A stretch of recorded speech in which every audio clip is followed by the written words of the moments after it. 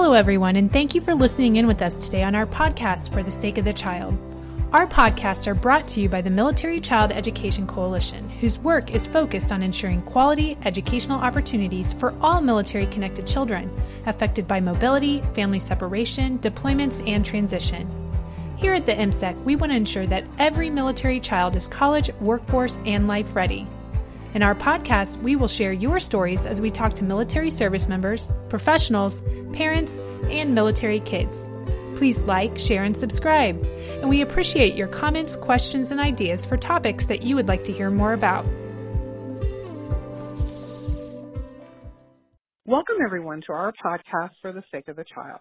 My name is Susan Sellers. I'm the spouse of an active duty service member, parent of 3 military kids, master parent-to-parent educator, and now a podcast host at the Military Child Education Coalition. Today we're going to talk to Andrea Dynaston and how to prepare your college-bound kids on financial literacy. Andrea Dynaston is the Executive Vice President for Communications and Operations for the Association of Military Banks of America, a not-for-profit association of banks operating on military installations, banks not located on military installations but serving military customers and military banking facilities designated by the U.S. Treasury. Andrea, thank you so much for joining us today. Yes, thank you for having me. I'm glad to be here. Absolutely. Can you share a little bit of your work with AMBA? Sure. So it's kind of a mouthful, the Association of Military Banks of America, and I've been with AMBA since 2013. In my role at AMBA, I do many things with our member banks. As you suggested, they're both located on installation and off the installation, serving the military community.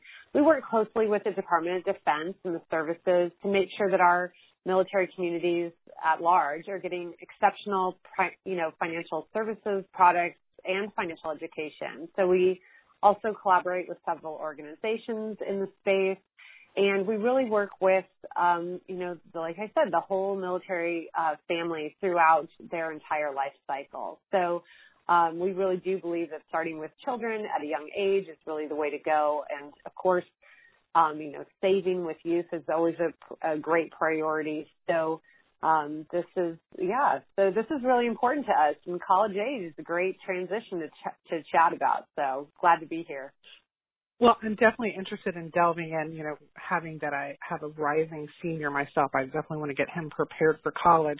But I would love to share with our listeners, I've been looking through your resume a little bit, and I knew that you work for AMBA, but I also noticed you had 12 years of volunteer service supporting military families. So it seems like this job is a little bit more than a job for you, almost like it's a passion. Can you share a little bit about your background and how you're military connected? Sure. Yeah, using that word passion, I've used it many times to describe what I do, and I really do have a passion for the community. So I, too, am a military spouse of an active duty Air Force officer. We have 2 daughters, one of which is planning to go into the military herself. So, but really how I got involved in this military space was when my husband first started his career. We moved 5 times in 5 years. And 2 of them were overseas. And by the 5th time, we'd had 2 babies, and we were at, again, a new location in the States. And the new unit that he was at was a unit very different in the Air Force because all they did was train and deploy. So he's in security forces as his MLS. And so he usually has a law enforcement security aspect at the installations, but in this case, the unit was just as a whole was going to be training and then deploying. And so all of us were sort of sitting in the same situation. And I realized with 2 small kids at home, knowing not a soul when we got there, I really needed to embed myself in the community and start to meet some people. And then I realized that also with that support, I enjoyed giving back. And so I got very close with staff members and volunteers at the Airmen and Family Readiness Center to learn about different programs. And that was when I first learned about the Military Spouse Financial Counselor Certification. And that was how I attained my AFC, which stands for Accredited Financial Counselor. And that was sort of where my career kicked off. But it was great because I already had this passion for working with and being supported by and supporting the community. And so when I applied for the fellowship and I ended up completing it again through a PCS, it was kind of a crazy time, but just really have enjoyed the space that I'm working in, and I really love it. Well, I have to say, I think your story resonates with a lot of our listeners, with myself, and that the importance of, getting connected with your military community turns out to be so beneficial, not just for the community, but, also for yourself, and how you've translated this interest and this passion into something that you can carry on through your career. So switching gears, as I mentioned, we have a high school senior, and we're starting down that path of preparing him for college. We've worked on the academics and the social aspects of the future, but recently we started thinking about financial preparation. How important do you think it is for college-bound kids to have a handle on finances and money? I think it's really important, and I think you hit on the key where you start to have these conversations, right? You can have meaningful conversations around money. Sometimes it's challenging, and this is even with folks I'm talking to about transitioning too. So any kind of transition in your life, a lot of times it's hard to prepare for that financial situation because you're not yet living it. But if you talk about things that are bound to happen, or just the very simple things from, how to spend money, which sounds a little strange. Kids tend to know how to spend it, but also spending it smartly and saving a portion, paying your bills. Oddly enough, that's one of the just basics that we need to break down and talk to kids about and make sure they're understanding. And then a big one for me, which I like to chat with people often about, is building credit and working and making sure that you're getting those fundamentals from the beginning. And there's several ways to do that, but I think that it's just really important to start having those conversations. Interesting. So kind of on the lines of building credit, which you mentioned, what do you think every college student needs to know about credit? Really, with credit, it's that when you have no credit or bad credit, it's basically the same thing to a lender. So when you're 18 years old, it's when your credit file begins. There's no history prior to 18. And so you need to start, you shouldn't have any credit unless you had an identity or, theft or fraud on your Social Security number. So it's actually important to check once you are 18 that you are checking your credit report.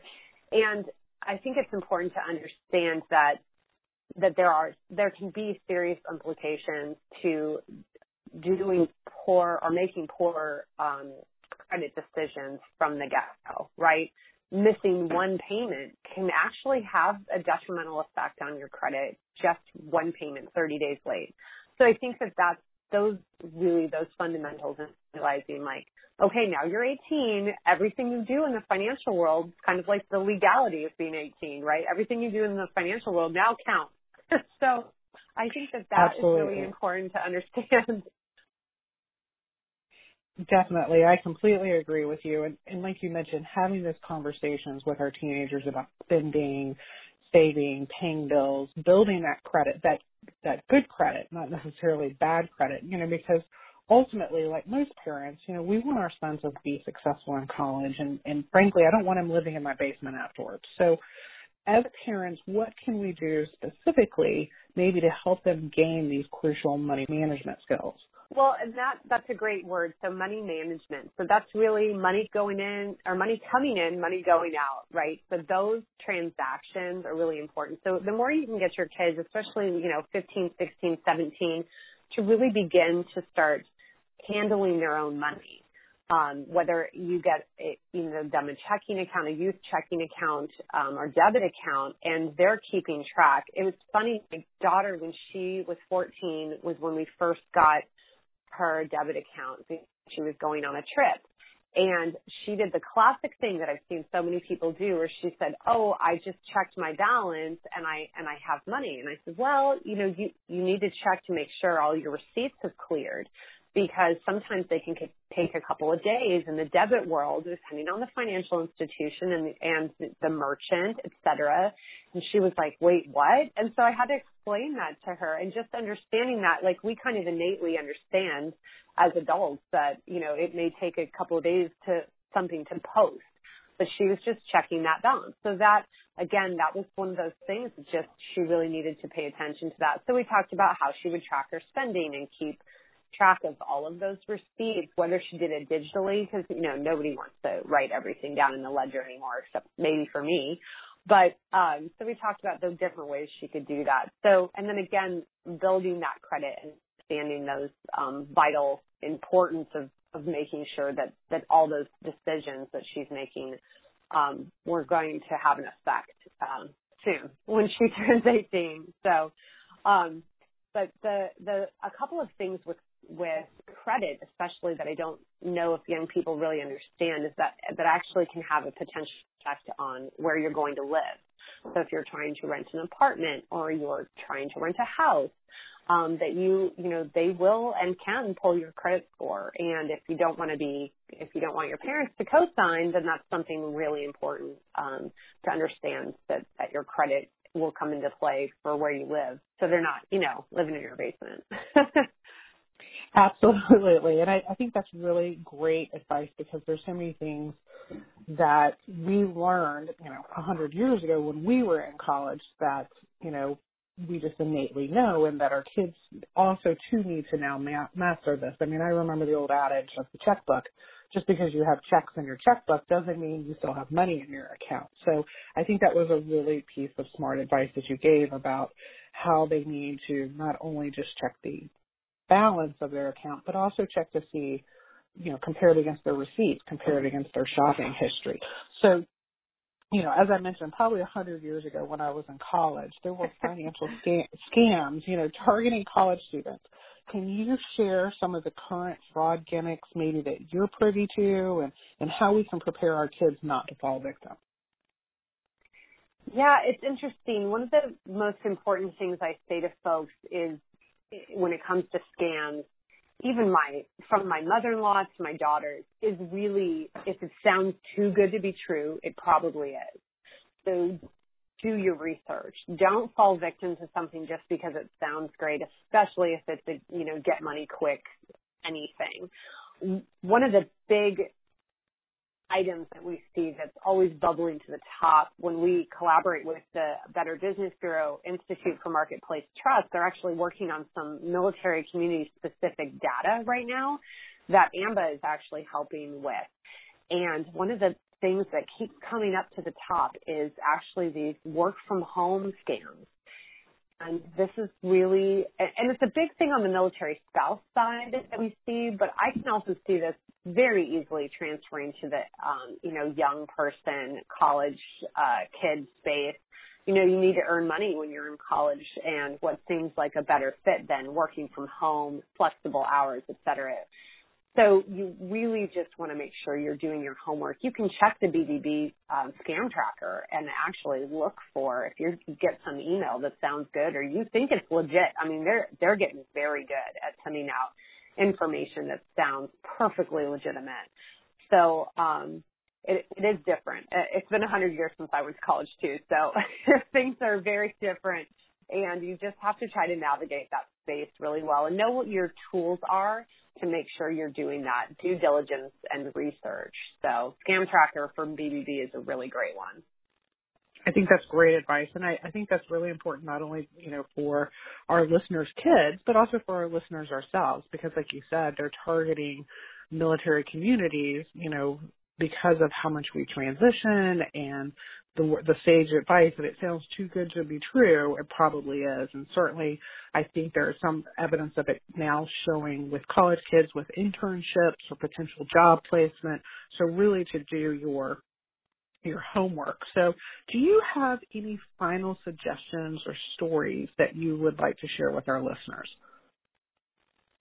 Yeah, you know, one of the big things with students, since we're, you know, really talking specifically about kids getting ready to go off to college, and one of the things I've seen as a counselor was really the student loan debt obligation. And what I mean by that is to make sure when you're obligating yourself and you're signing on that dotted line, and it seems great that you're getting all this money because you're going to go ahead and use it to get your education, to really thinking about, and even as parents, so really thinking about very specifically where your kids are going to school, what degree they're going to get, what their debt's going to be owed on the back end.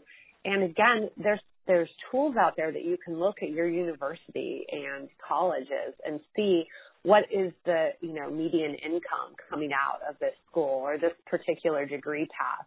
And you can really start to pay attention to, okay, if I'm going to have this huge pile of debt, how am I really going to get this paid off? Again, so I don't have to live in my parents' basement. How am I going to do this? I kind of have a sad story. It's a little shock and awe, but I'll share it with you just to give you really a good idea of what I've seen before, which was a young pilot who had actually got his bachelor's degree and then his master's degree before he came into the Air Force. And he had over $100,000 in student loan debt. And a large portion of it was private loan. And the reason that distinction is important between federal and private is that we have a program that is still active in the federal government, that is the student loan repayment program and also a student loan forgiveness program. But those programs are only built on federal loans. So let's say he had $40,000 in federal loans. He thought going into the Air Force, serves 10 years, then he can have the rest of that debt forgiven, which is the case, but it's only the case for that federal portion, not for the private portion. That doesn't fall under any of those rules. And his interest rates were over 6.5%, which of course he can use the SCRA protections to lower those on the private side. But it was just the amount of understanding that he had was just not correct. And so then I had to be the one to tell him that yes, in fact, you're going to have to pay off every cent of this. And so just obligation, right? And just make sure you're really paying attention to how much you're obligating yourself to. No, I think that's unfortunately a great cautionary tale for our listeners when they're looking at financial ways to help their kids, or if their kids are going to be paying for college and looking at student loans. And it just kind of resonates with me. A good piece of advice someone had always shared, when you're working with things like this, always get it in writing. That way you have it to back up, there's not misunderstandings, because unfortunately then you do have cases like this. So Andrea, I just want to thank you so much for joining us today.